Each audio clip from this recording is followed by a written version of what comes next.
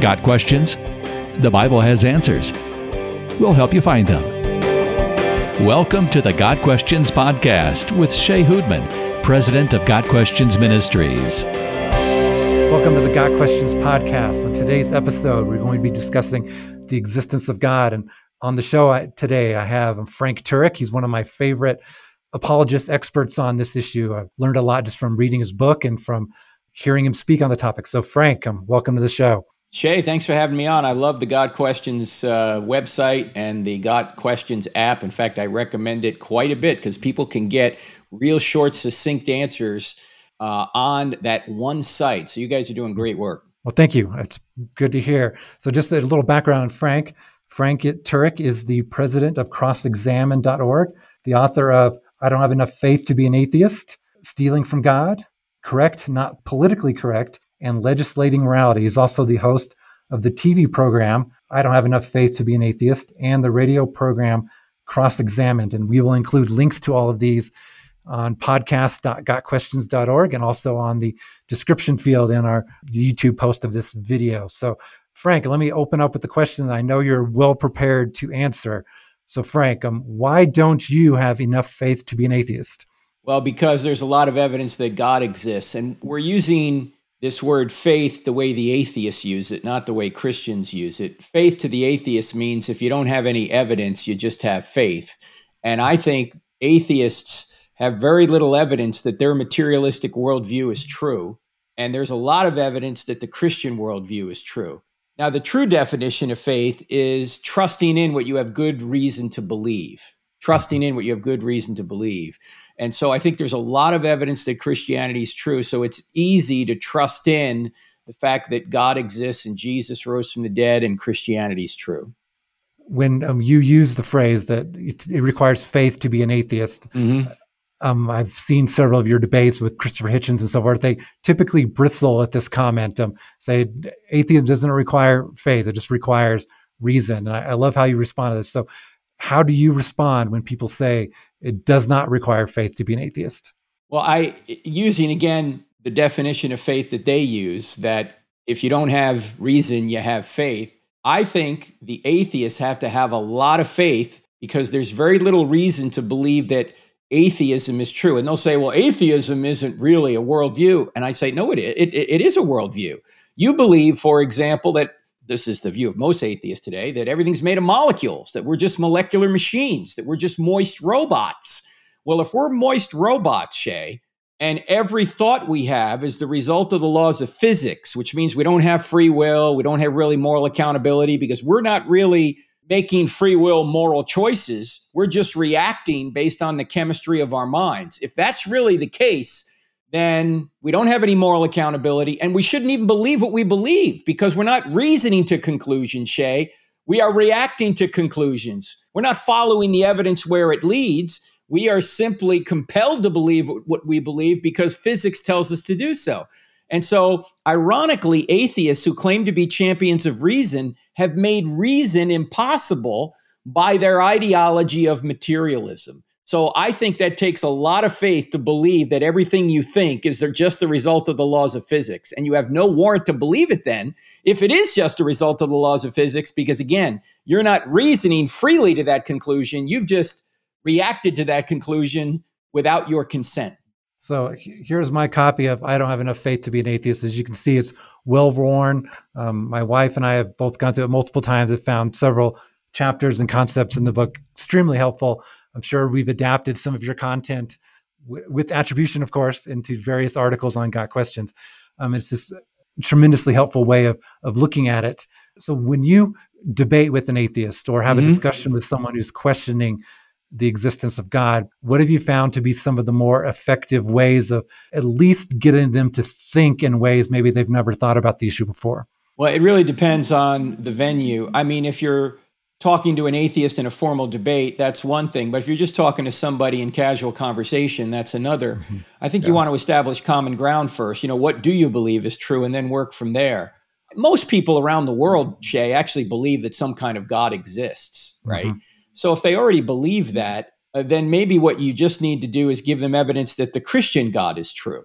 Yeah. And I think you can do that, first of all, by confirming that a theistic God exists, a God beyond the world who created and sustains the world. And I normally do that through three arguments: the argument from the beginning of the universe, sometimes called the cosmological argument; the argument from design, also called the teleological argument. There's design in the universe and design in life; and the argument from morality, known as the moral argument. So cosmological, teleological, and moral arguments. And when you unpack those arguments, Shay, you get a being that looks like the God of the Bible without even opening the Bible. For example, from the cosmological argument alone, which, by the way, atheists are admitting the data for the fact that the universe had a beginning. They're admitting that the universe had a beginning. Stephen Hawking, famous atheist physicist, famously said, almost everyone now believes that the universe and time itself had a beginning at the Big Bang. Okay, so he's admitting the data. He doesn't think it was God, but what kind of cause could it have been, Shay? If there was nothing, no space, time, or matter, and then space, time, and matter came into existence. It seems to me that whatever caused space, time, and matter to come into existence can't be made of space, time, and matter. In other words, the cause must be spaceless, timeless, immaterial, powerful to create the universe out of nothing, personal in order to choose to create, because only persons can choose to create or choose to do something. Also intelligent, to have a mind in order to make a choice. So I always ask people, I say, when you think about a spaceless, timeless, immaterial, powerful, personal, intelligent cause, who do you think of? The God of the Bible. Say, yeah, God, or at least, it could be Allah at this point, right? We don't know if it's the God of the Bible, but it could be the God of the Bible. And all you need to do at that point is to see if Jesus rose from the dead. And if he did, it turns out that the same being that walked out of the tomb 1,988 years ago is the same being in whose divine nature created the universe out of nothing. So it is the God of the Bible. But from just one argument, Shay, the cosmological argument, you get several attributes of God without opening the Bible. You get a spaceless, timeless, immaterial, powerful, personal, intelligent being. And so I think if you can show them that the theistic God exists, then it's a short step to showing that the Christian God is the true God. And you mentioned also the teleological argument. Yeah. And we had a podcast episode several times ago where we're talking with someone from the Discovery Institute about how so much evidence for intelligent design out there. Do you find that to be an effective argument, and how so? And maybe what are some of the finer points of the teleological argument that you find really get people thinking?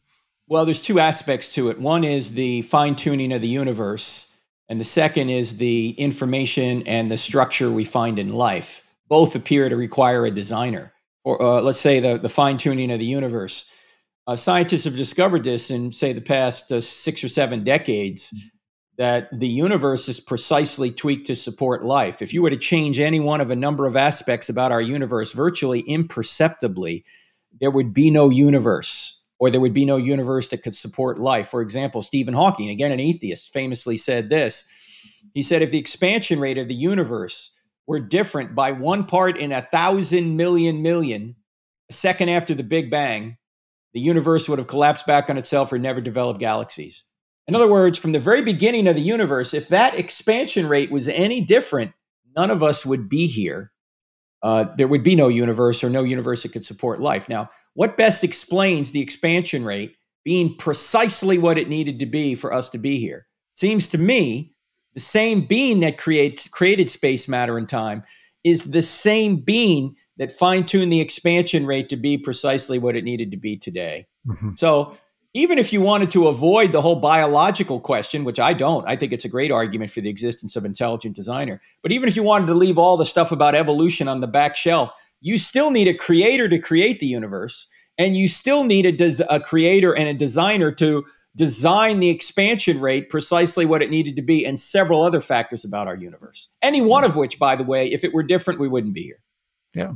Now, there's a lot of great information out there about how intricately programmed the universe is to support life. And it's amazing the detail there. And it's also fascinating and incredibly discouraging to a certain extent to see that people will continue to deny this despite what seems to be overwhelming evidence. Well, that's why I think a good question to ask people is, if Christianity were true, would you become a Christian?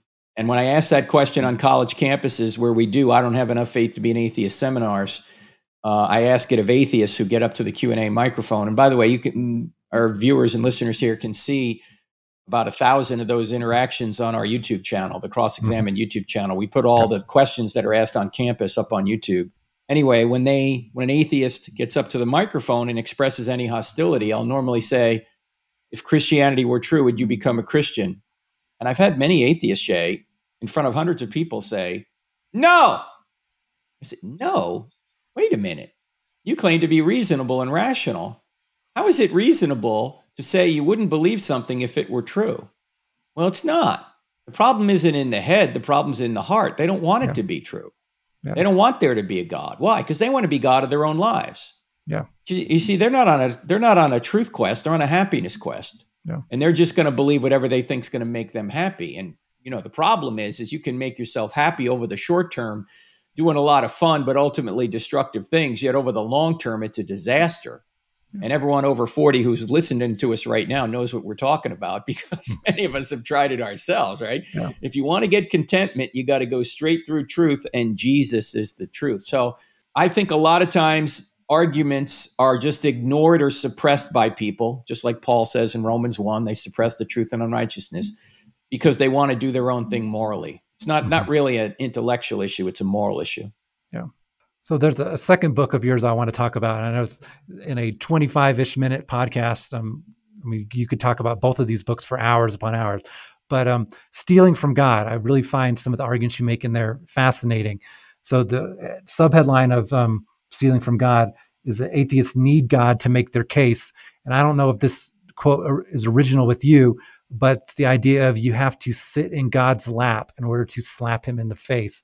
And to me, that was this eye-opening to understand that, no, you can't even make a case for atheism without borrowing aspects of the Christian worldview. So, Frank, explain briefly, what does that mean, and how can this be another tool in our chest to hopefully convince people to at least consider the existence of God?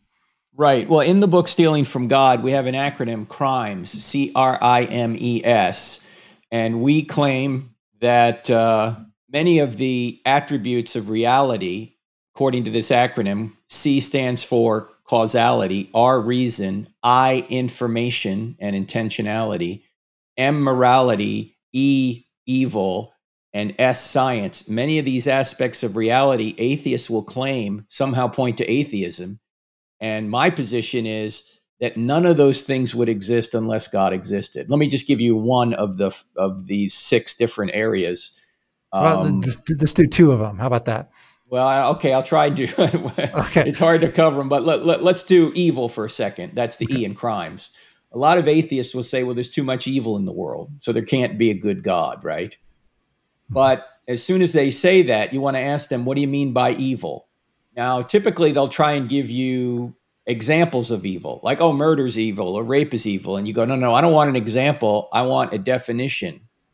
What is the definition of evil? And they will have a very difficult time explaining or defining what evil is without good. But as soon as they refer to good, they're giving evidence for God, because God is what we mean by good. Whatever we mean by God, what we mean is his nature is what goodness is. And any deviation from that nature would be evil. So if you're going to say that evil is real, and everyone knows it is real, then you're implying that good exists as well, which means you're implying that God exists. So you have to steal from God in order to say he doesn't exist, when you claim evil proves he doesn't exist.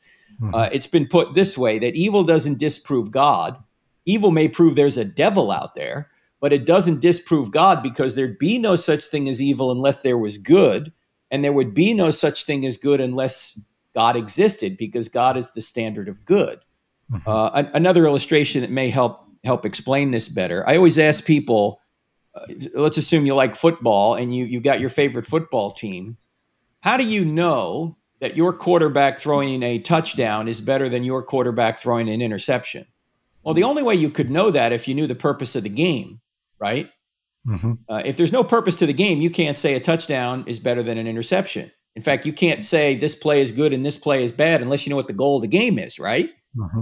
Well, the same thing is true in life, that there's got to be a goal to life, a purpose to life, for you to know whether something is good or evil, whether something takes you closer to the goal or further from it.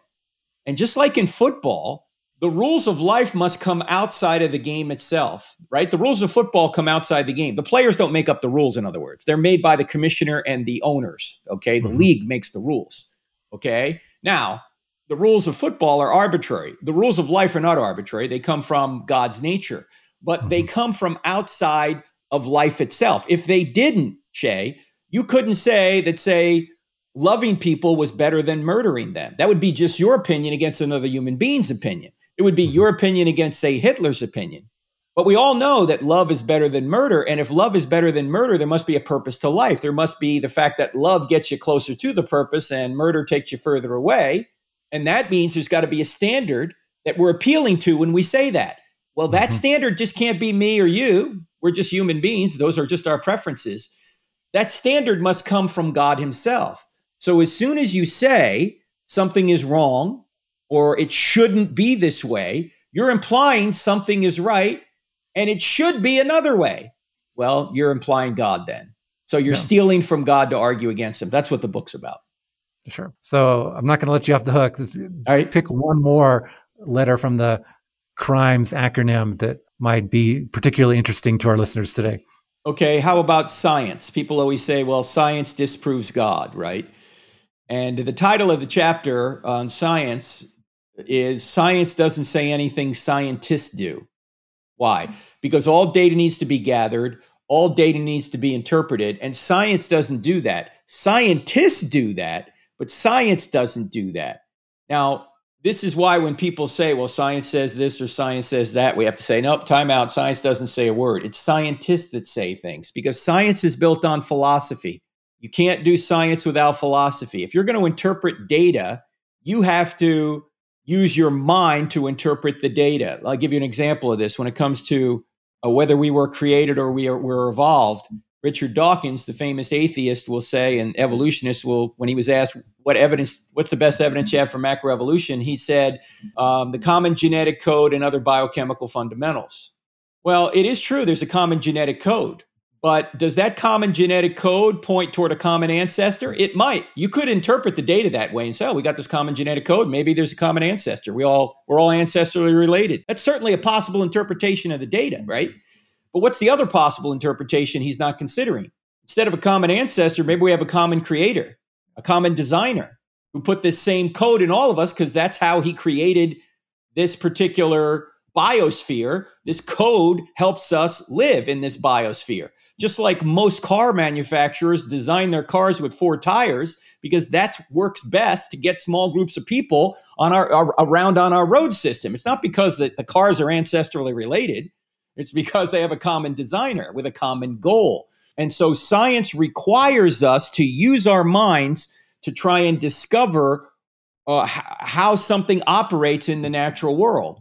And in the book, we say this, that natural laws, which drive science, require someone to create these natural laws and to keep them going in the direction they're going. And what my claim is in the book is that science requires God. It requires a universe of reliable cause and effect with reliable laws that do the same thing over and over again. If the laws were not consistent, say if the law of gravity changed every 10 minutes, right? You couldn't do reliable cause and effect. You couldn't predict anything. Obviously, you couldn't live if it kept changing all the time. But you couldn't figure out what particular cause caused a particular thing related to gravity. And so the question is always asked, where do the laws come from? And no scientist who's an atheist wants to answer that because laws come from lawgivers. And why do the laws keep doing the same thing over and over again? Because there's a mind behind it. Because there's an orderer behind reality. That's how we can do science, because science requires an orderly cause and effect universe. And without God, that's hard to explain why A, the universe exists at all, or B, it's orderly and consistent. So that's why, I mean, there's a lot more in the chapter, obviously, sure, but that's why I think science requires God. And yet they're claiming that science has disproven God. Mm-hmm. Thank you, Frank. I actually enjoyed stealing from God even more than I don't have enough faith to be an atheist, just because it really challenged me to think through these issues on a little deeper level. So many people probably have heard speak at a conference or read the book. I don't have enough faith to be an atheist, But I'd recommend Stealing from God as well. It's just a powerful complement to it. So Frank, kind of as my final question to you today, maybe break it into two questions. One for the Christian who's trying to convince a loved one or a friend who is an atheist to at least consider the existence of God. What to you, and your tremendous experience of debating, of discussing, of researching, of writing, what is the best method? And I know it depends obviously on the situation, but what are some basic pointers on how to point people to God's existence? Well, again, I think the key question to ask is, if Christianity were true, would you become a Christian? Because if someone is an atheist, at least probably a majority of the time, the answer to that question is no. They're not really interested. In fact, they've taken an interest against God. They don't want God to exist. So in that case, giving them arguments isn't going to help. They're not interested in arguments. What you can do is just love them as a human being and maybe plant seeds every now and then. Typically, what happens in everyone's life at some point is some difficulty comes up, some tragedy strikes, some suffering happens. And if you're still in that person's life, your phone will probably ring and that person will be on the other end, because when things go wrong, they're not going to call their atheist friends. What are their atheist friends going to say? Well, look, there's no rhyme or reason to any of this. This stuff just happens. They're going to call with somebody who has some spiritual depth, somebody who can offer some hope, and that would be you. So I don't think arguments are going to work with somebody who is set up against arguments, because it's not so much about God's existence. It's really about their resistance. So you have to ask the question to expose that, to see if they're really open. If they are open, then maybe they can get the book, I Don't Have Enough Faith to Be an Atheist, and go through it with the other person and see if they're really interested in pursuing the truth. It's a powerful reminder. I mean, I've met numerous people in my life who have been won to faith, first in God's existence, but then faith in Christ through apologetics arguments. Yes. But often, until God is doing a work in that person's heart and mind, they're going to be completely closed-minded. You could use the best arguments, explain the most eloquently they have in the history of the universe, and it's not going to change anyone's mind unless God is not first doing a work. But at the same time, by showing them love, by just being willing to engage in a respectful conversation, when God begins to do that work, whether it's through a difficult circumstance or just God opening their mind, the fact that you were able to show them kindness and love, as you said, will bring them back to you when the time is right. And you may not even need apologetics at that point, because if God's doing the work, well, then he will open their heart to their need for Christ and the gospel, which is ultimately our goal as defenders of the faith. Is not just we prove that God exists, but don't point people to Christ. We really haven't accomplished the message of the gospel. Right. In fact, think about some of the people that saw Jesus literally raise Lazarus from the dead. Some of the Sanhedrin apparently did. Some of the chief priests apparently did. They knew it was true. And what did they want to do? They wanted to kill him. They wanted to kill Jesus and Lazarus. So it had nothing to do with the evidence. There was plenty of evidence. They had an agenda. They knew that if Jesus succeeded, they were out of a job. And so that's why Caiaphas famously said, it's better that one innocent man die than all of Israel go down. So then, yes, to me, that's one of the most amazing passages, amazingly distressing passages in Scripture, and that Jesus performs, I think, the most amazing miracle in all of Scripture is raising someone from the dead who'd been dead for 3 days. And with their reaction, how could they not recognize this is the Messiah? I need to have faith in him, follow him. But no, it's like, we need to kill Jesus. Oh, and we also need to kill Lazarus, because a lot of people are believing because of him. So it's like, so wow. So totally. That's why when atheists or people say today, if God would only appear to me, I'd believe. I don't always agree with. I think what they'll say is, oh, I have to go see a psychiatrist because I'm seeing visions. I mean, exactly. They wouldn't believe even if he were to show up, because he's already done it and people killed him for it. Yeah. So part 2 of the question I introduced earlier. So in your vast experience, what to you is the most effective argument for the existence of God? What argument or method have you found is the most effective in at least starting the conversation or starting a person thinking that there might be a God? Well, probably today. I mean, I like the cosmological argument because it shows so many attributes of the existence of a theistic God. However, from a personal standpoint, most people are more interested in morality because morality is everywhere. You can ignore the beginning. You can't ignore right and wrong because you deal with it every day. Everything our country's talking about now, all this stuff about social justice and critical race theory, and it's all related to morality, transgenderism, same-sex marriage, abortion. It's all related to morality, right? And well, the truth of the matter is, if there's no God, there's no right or wrong. No one has a right to anything because rights come from God. They don't come from human beings or governments. Those are just opinions. If there's no God, there's no right to anything, which means there's no justice or injustice, which means there's no social justice, which means no black lives don't matter if there's no God, right? Which means there's nothing right or wrong about abortion. There's nothing right or wrong about life. There's nothing right or wrong about natural marriage or same-sex marriage. There are no rights to anything. There's no right to transgenderism or non-transgenderism. Everything's a matter of opinion. Nobody really believes this, but the only way that there are rights is if God exists. And everybody knows that rights exist. If that's the case, God exists. So I think that's probably the easiest way to demonstrate to people that there is a God. The only question, who is he?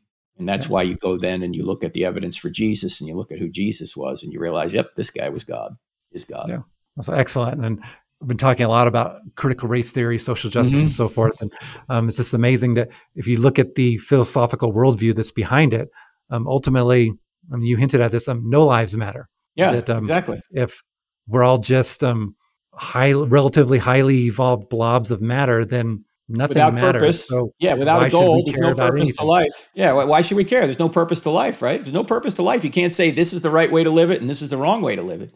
Just like football analogy, right? You can't say a touchdown's better than an interception for your team, for your quarterback, unless you know what the goal of the game is. And if there's no God, there's no goal. Everything just is. So again, Frank, thank you for being on the show. This has been the Got Questions podcast with Frank Turek, the president of CrossExamine.org. And again, we will have links to Frank's books and his website, especially his YouTube channel, where you can hear him debating and discussing many of these same issues with atheists on college campuses. So books highly recommended, his ministry highly recommended. Please check it out. So Frank, again, thank you for being on the show. Thanks, Shay. And by the way, our podcast, we just renamed. It's called I Don't Have Enough Faith to Be an Atheist as well. So people can, if they look, they can look and find the I Don't Have Enough Faith to Be an Atheist podcast just once a week, about 48 minutes. Again, all right. This is the Got Questions podcast. Got questions, Bible has answers. We'll help you find them. Your questions, biblical answers. The Got Questions podcast. Check us out at podcast.gotquestions.org.